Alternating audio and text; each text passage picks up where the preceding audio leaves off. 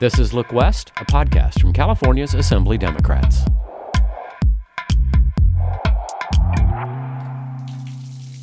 Hi, I'm Don Andrews with Look West. With me today is producer Nancy Coleman. Hi, Nancy. Hi, Don. Water is a huge part of all of our lives. You talked with experts, lawmakers, advocates about many different water-related issues. What stuck with you after all those hours talking about water? Well, Don, first, water has been an issue that the state legislature works on every single legislative session. It is such a multifaceted, complex issue that we will not be able to tackle it all with just one episode. So we will be doing more than one episode regarding this fascinating topic. We also learned that one of the biggest water problems is that many Californians do not have clean water at home. As you know, I come from Mexico, and even though I live in a very affluent neighborhood and was very privileged, I experienced water scarcity from time to time.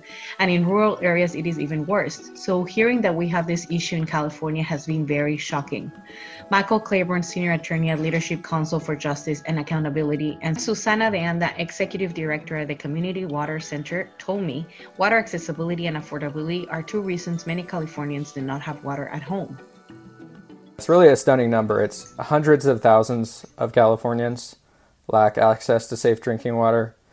The numbers go between about 300,000 up to about 1 million, depending on how you estimate the number of private domestic wells in the state and water quality and contamination impacting those wells. We don't have perfect data there, but the estimates go from hundreds of thousands to about 1 million. Over 1 million Californians on a daily basis cannot drink safely from the tap water without the fear of becoming sick. We know that almost 300 public water systems are not providing potable drinking water. And the vast majority of these systems that are out of compliance are serving low-income people of color communities. That's already what's happening right now. What we've seen in the past from prior droughts, we've seen communities completely lose water, where families have had to live without running water for years, where they have to truck in water from other places. It's very expensive. And more importantly, it's not the right way to address such a basic necessity for human beings. Now, there's preliminary studies that show right now that if we don't properly prioritize our drinking water for human consumption, if we don't do that now the right way, we're going to be faced with more people in the state without having any water at all, or increased concentrations of contaminated water, especially during the drought. When you have less mixture of water or blending of our groundwater sources, there is a good chance of having increased concentration of contaminants found in our drinking water. It's an unacceptable number. It's really one of the major failings, I think, in the state of California, that we have not addressed this drinking water problem that's impacting so many people. There have been steps taken in the last decade to try to get there. In 2011, the state passed the Human Right to Water, or was it 2012? And since then, there have been policy changes just about every legislative session to try to get at this problem. And we're in the process of implementing them. I have a lot of optimism that we're going to make a lot of progress over the next 10 years. But to the extent the state let this problem get so widespread without addressing it 20, 30 years ago, I think it's really a failing. Drinking water contamination impacts communities throughout the state. In just about every county in the state, there are systems that fail to deliver safe drinking water. And even in counties where there are fewer community water systems or actual water systems that have contamination issues, there are likely domestic private wells that have issues. So it's really a statewide problem. There are different areas of the state that are more impacted. So the Central Coast, San Joaquin Valley, East Coachella Valley all have disproportionate impacts from groundwater quality contamination, but it really is a statewide problem. Assemblywoman Cristina Garcia from Bell Gardens told me those same problems of affordability and contamination are also very easy to see in her LA area neighborhoods. We have a lot of contamination in our water supplies. It's a lot of man-made disasters. A lot of companies over there are not doing right by their neighbors. And so we have lead, we have chromium-6, we have arsenic, we have PFAS, which is an emerging chemical these days. Initial testing for PFAS, which is a forever chemical that we know is carcinogen. When you looked at LA County, the only detection that happened was in my district.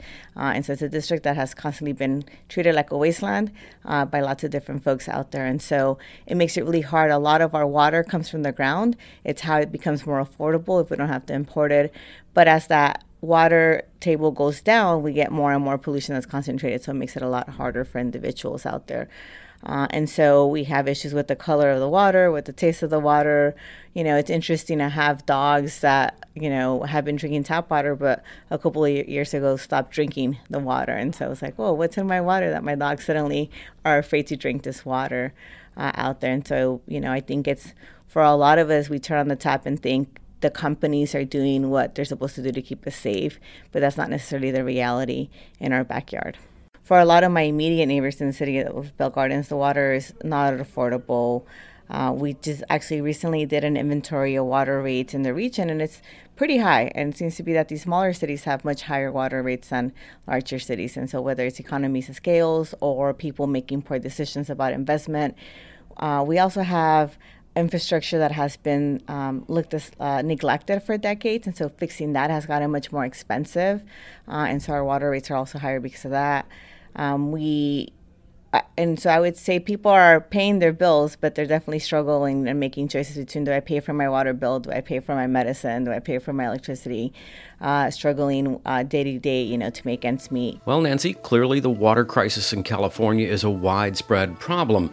What did you find out are the biggest obstacles to dealing with these water problems? There are so many obstacles, but Assemblywoman Cristina Garcia, Susana de Anda, and Michael Claiborne told me that when it comes to solving the state's water problems, local, regional, and state water officials are all facing really serious challenges.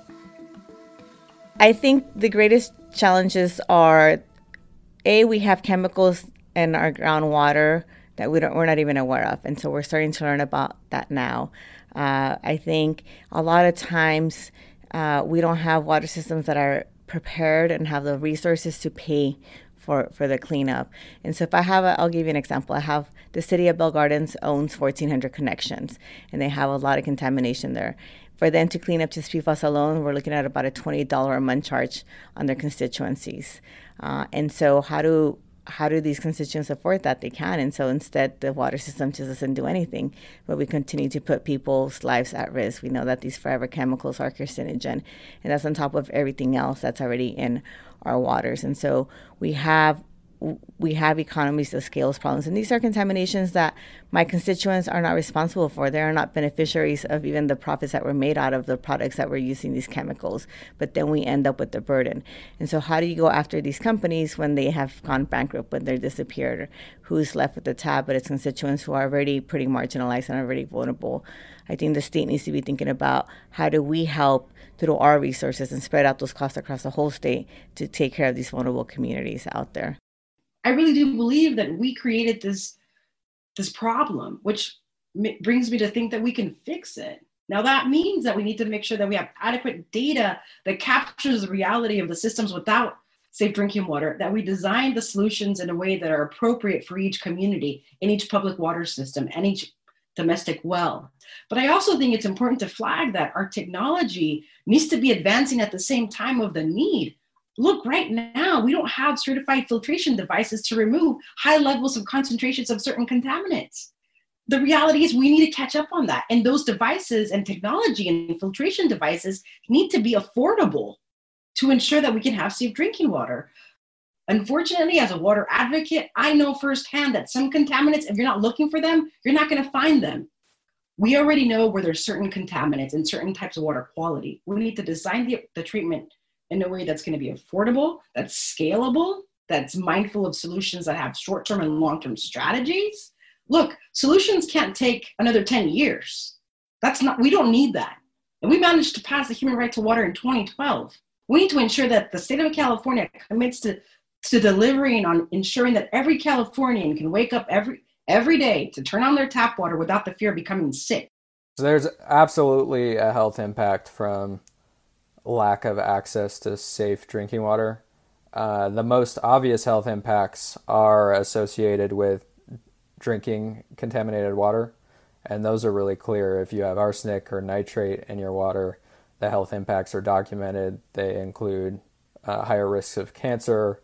For nitrate, there's a syndrome called blue baby syndrome that impacts pregnant women and infants' ability to absorb oxygen. That can be fatal. So the health impacts of contaminated drinking water are expansive and really shouldn't be something that any family should have to deal with. Every action has an impact. An entity that's polluting, there's someone that's not doing their job adequately either. There's this mandate where there's regulatory agencies that have to do a better job in regulating pollution. And so it's not only just the polluter. In addition to the polluter, we have the lax regulatory process and the lack of stronger regulatory programs to limit and to penalize the polluter. So you have the polluter, you have the lack of good regulations, the lack of good enforcement that also needs to be focused. Nancy, we can't talk about anything today without bringing up the coronavirus pandemic. What'd you find out about how COVID-19 is impacting the water crisis? As you know, Don, we always talk about the tale of the two Californias, the one for the rich and the one for the poor. So Michael and Susana told me COVID-19 has made it very clear that this tale is alive. COVID-19 is a lot like what we're likely to see with climate change. It's impacted communities by exacerbating existing issues.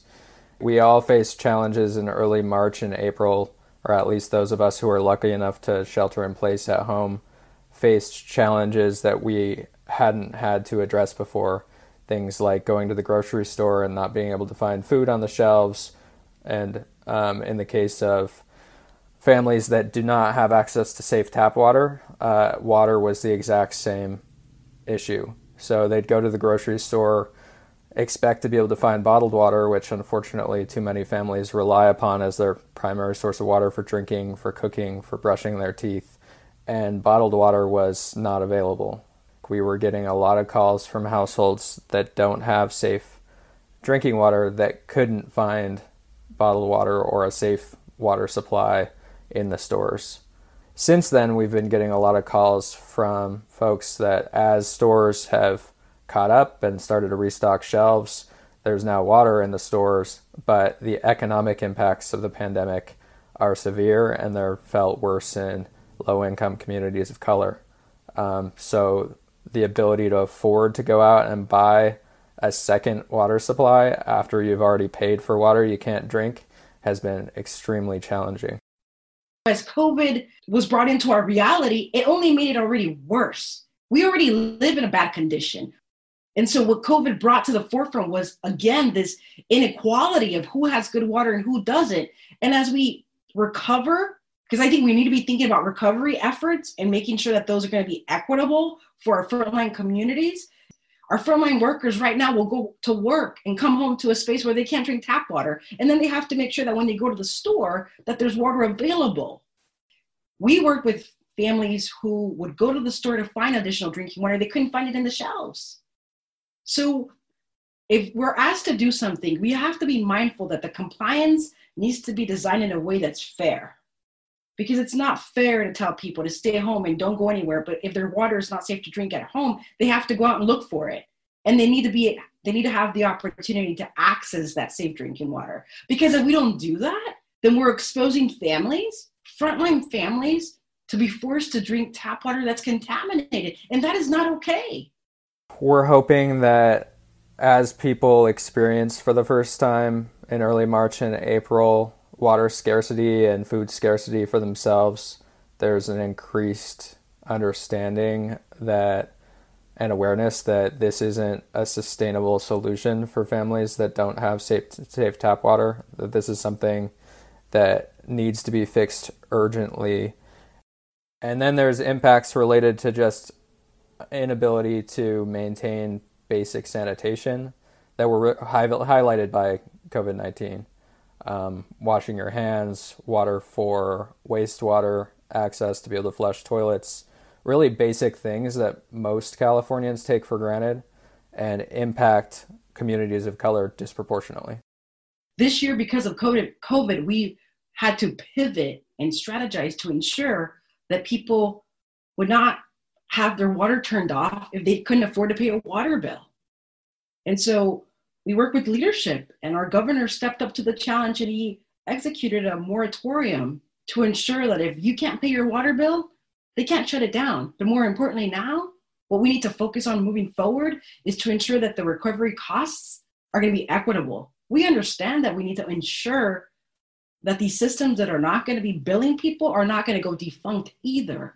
But you know what, really importantly, what we really need to do in the state of California, we needed to continue to advocate for a statewide water affordability and low-income rate assistance program to ensure that all Californians can have access to assistance if they need to pay their water bills. Look, we have very similar programs and utilities for gas and even cell phones. We definitely need this in California for water. On top of everything we have heard, another big problem we're facing is climate change. When I talked to Michael and Susana, they both agreed that has been a man-made problem, and we should talk about it as climate justice, not climate change. I also had the opportunity to speak to Assemblywoman Tasha Borner Horvath about climate change, particularly sea level rise. Sea level rise is what happens when our polar ice caps melt, right? As we have climate change and you have global warming, the polar ice caps and other land covered by ice start melting. That increases the amount of water in the sea, but also it means the water will be warmer. And if we go back to high school chemistry, we'll remember that warmer water takes up more space than colder water. And so what we're going to see is, it's probably an issue that's 50 or 100 years out. So it's probably not you and I who are going to see the dramatic impacts of sea level rise, but it's our children. And so it's very important in our district that we are really making sure that we're doing what we can now to help minimize that impact in the future for the kids. So you look at the impact to our coast, and if you look at just coastal erosion, you have about a $150 billion impact to major infrastructure. In my district, for example, it is our railroad tracks. Just south of my district in Del Mar, we have bluffs collapsing where the railroad is, and we always say, Del Mar is about to fall into the ocean. And that is the second busiest rail corridor from San Diego to San Luis Obispo, second busiest rail corridor in the entire country. So when goods movement stops, not only people movement, but goods movement stop, you're going to see a dramatic impact to the economy of California and the nation because so much comes in through the port of San Diego. In the Bay Area, where we're looking at Coast Highway 101 on the east side of the peninsula, you look at the maps of sea level rise and what that means for flooding. It means we're going to have to move that road, and I don't know where we move it to. And these are the type of really difficult questions that are very, very expensive that I think we have to grapple with up and down the coast. On top of that, in my second sea level rise hearing in Foster City, Professor Christina Hill, she presented something called groundwater intrusion. And I think we should have all known this from, again, high school chemistry, but it's the principle of equilibrium. As sea levels rise, groundwater will rise to meet it. And I think that's something that is new. And what we're seeing with climate change and sea level rise is our understanding of the science of it is evolving. And so one of the big things is Foster City, for example, they did a $90 million bond to raise their levee around the city. They're built on wetlands. But if sea levels rise and groundwaters rise inside, they're going to get ponding and pooling of water that's coming up from the ground. And that probably doubles the impact of sea level rise to the California economy from $150 billion, and our best guess is around $300 billion. And I think one of the things that we forget when we think about groundwaters rising is we forget that we have toxic sites that have been capped and they're currently safe. But as groundwater rises, that could really mean that toxicity gets released into our groundwater because of the rising groundwater levels. And so I think we're going to see more and more impacts that we're just now beginning to understand with the impact of climate change. The impacts of climate change don't end there. Christina and Tasha, the two assembly members we have been talking to, pointed out drought level conditions are another water problem climate change is making worse. We see increased heat events. We see wildfires. We see increased drought. San Diego is actually very resilient. They've built and invested in a lot of storage. We have the desalination plant, which was very controversial, but does add to our water resiliency. But when we have increased drought, then we have water rationing, and how do people adapt to that? Climate change is going to affect my community first and foremost that way. I think in the same respect, climate change is going to make it till we have these longer drought periods. We're seeing it in places like Australia already that oftentimes mimics what happens in California, but just a little bit ahead of the curve in bad ways. And so as we have these droughts, we have to pump more water out of the ground, which the more we pump out, the more we're getting these same contaminants now in our water system, and we don't have the filtration systems to clean it up. Or we're importing water that's 3 to 4 times more expensive, and we have constituencies that, as it is, can't afford the situation. And so I think we have some real issues also with basic things like water for my community. And so whether it's the air or the water that's making us sick, for me, climate change is only going to make us sicker quicker.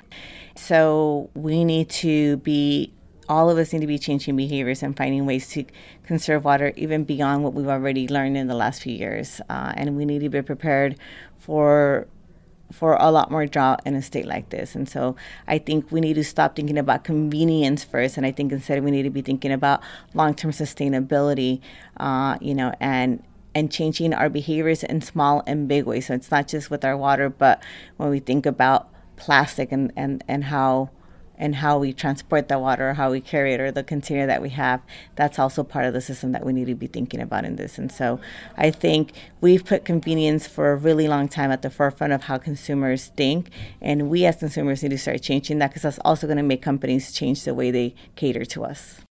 People are becoming more conscientious about how they use water, but we're going to have to do more about water resiliency. And obviously, there's going to be the impacts of coastal erosion and the impacts to our low-lying infrastructure, right? So whether it's our UV water cleaning plant that's right there at Moonlight Beach, whether that is what's going to be the impact to San Onofre State, so the nuclear waste stored at Songs, with groundwater intrusion going up, which hasn't been studied yet. There are all these different impacts. And so I think we're looking at it, we're seeing the impacts now, and they're just going to get worse. And I'm sure there are impacts that we don't even know are coming. Nancy, so there's lots and lots of water problems here. You've gotten a chance to touch on many of them. What about solutions? Anybody have any ideas for us? Water issues do not have a one-size-fits-all solution. It is such an extraordinarily complex and layered process with many moving parts. So Michael, Susana, and the Assembly members had some thoughts on what some solutions might be. The first is drinking water solutions for communities that either don't have access to safe drinking water as a community today, or are served by a system that's not sustainable, and are likely to see drinking water impacts in the near future. So that's one piece, is actually fixing drinking water problems impacting communities. A second is drinking water source protection. So most communities I work with rely on groundwater as their sole or primary source of drinking water, either because they're reliant on domestic wells or small water systems. And protecting the quality of that water is always going to be the best way to ensure that a community has access to safe drinking water. It's really difficult to treat water after it's already contaminated.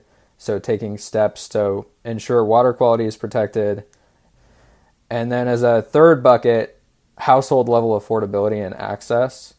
We need to do a lot more in the state to ensure that households served by water systems, even if the water is safe, are able to afford that water and aren't impacted by disconnections.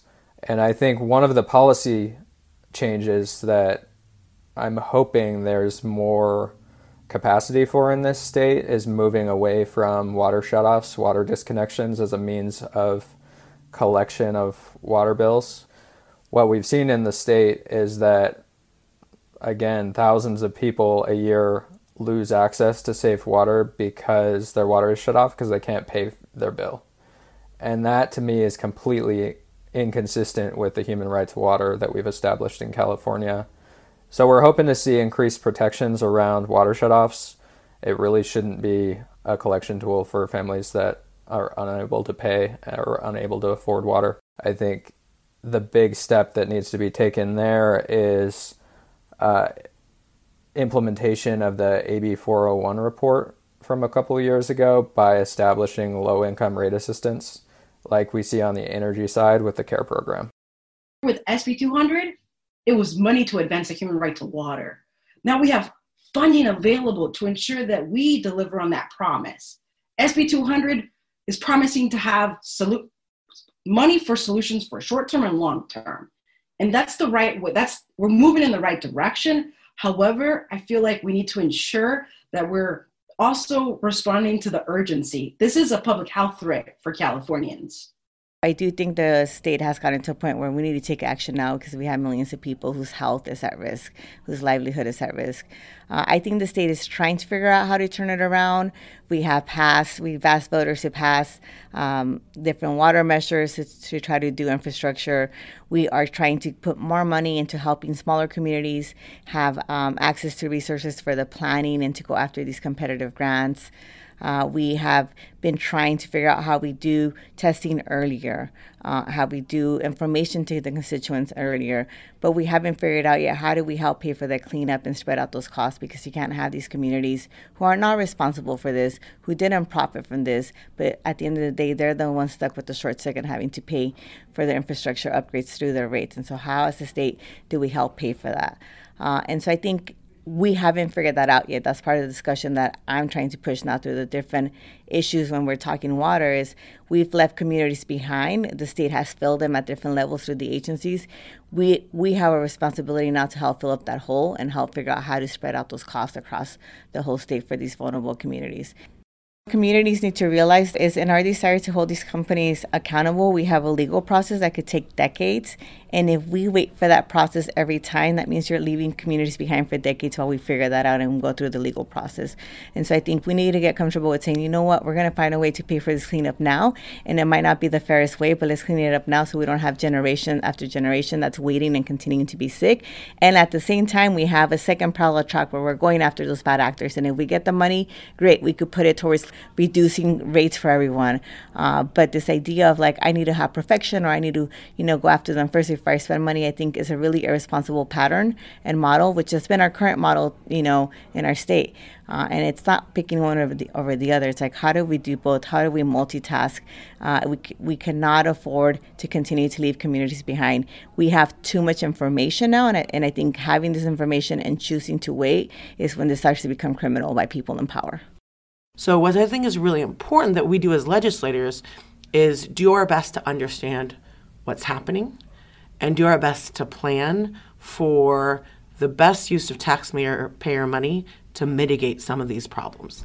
We're not going to be able to mitigate all of it, but we can look at the infrastructure and say, let's be thoughtful and have a 100-year vision versus putting Band-Aids on stuff now that we're going to have to tear out in maybe 20 years because it's unsustainable.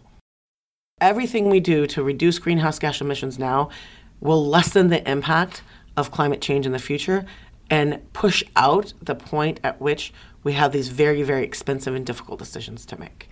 And so I think aggressively reducing greenhouse gas emissions and helping people move to electric vehicles, helping people choose to bike. Maybe that's an e-bike. In my district, have a lot of hills. Maybe that's transit. It's what we can do to really, it's renewable energy. Whatever we can do to reduce those greenhouse gas emissions now is probably the biggest thing we can do to fight climate change long term. So that's some of the things water officials and lawmakers will be working on. With the idea in mind that no person is too small to make change happen, I asked Michael and Susana if they had some ideas about things we can do ourselves. A few things that have helped, especially over the last year. In early March and April, private donations of bottled water went a long way to addressing some of the short-term needs in that crisis. So there's always a need for getting engaged that way. The need exceeds the amount of funding that's available for interim water supplies like bottled water. I think as a broader point, though, getting engaged in state politics and the ability to push policy changes at the state level that can get past some of the local barriers that have prevented solutions from being implemented is really important. Pushing policy change like low-income rate assistance over the next year or two is going to be really important, and those are going to take grassroots movements and a lot of support. If you drink water, you're a potential ally to ensure that everyone can safely drink water from the tap without the fear of becoming sick. I want to live in a world where, or in a California where mothers don't have to worry if their child swallows the water they used to brush their teeth because they can get sick. I want to live in a California where parents don't have to worry if their kids at school don't have safe drinking water. Now, I know right now we're doing distance learning, but there's going to be a time where we go back to that institution. In our schools, in our homes, our most safest places need to provide safe drinking water. So the call to action for all of us is to ensure, one, to figure out what's in your drinking water. Ensure that you have safe drinking water. And if you do, you need to be in alignment and support those of us that don't have that reality. And then secondary usage of water is important to also recognize as part of the equation. But I really do believe that we need to shift this mindset to understand that as a human being, you need to have safe drinking water right now and for the future. So whatever actions we do now, we can't continue to condemn the future or next generations to live in this reality. We just can't do that anymore. And we need to advocate to stop pollution. We need to stop polluting our drinking water. And I think all of our regulatory agencies need to be more proactively in making sure that all of their programs limit and stop contamination of our drinking water sources. We have no time to waste. If we want change, we must be the change. It takes all of us being involved in the solutions for something great to happen. I want to thank all of the people that so kindly allow us to interview them for this episode. There is still so much more to learn, and we will get to visit this issue again on another episode of Look West. Well, and thanks to you as well, Nancy. We'll look forward to those additional episodes. I'm Don Andrews. Thanks for listening to Look West. The Look West podcast is produced by the California Assembly Democrats. When you think of California and politics, remember to look west.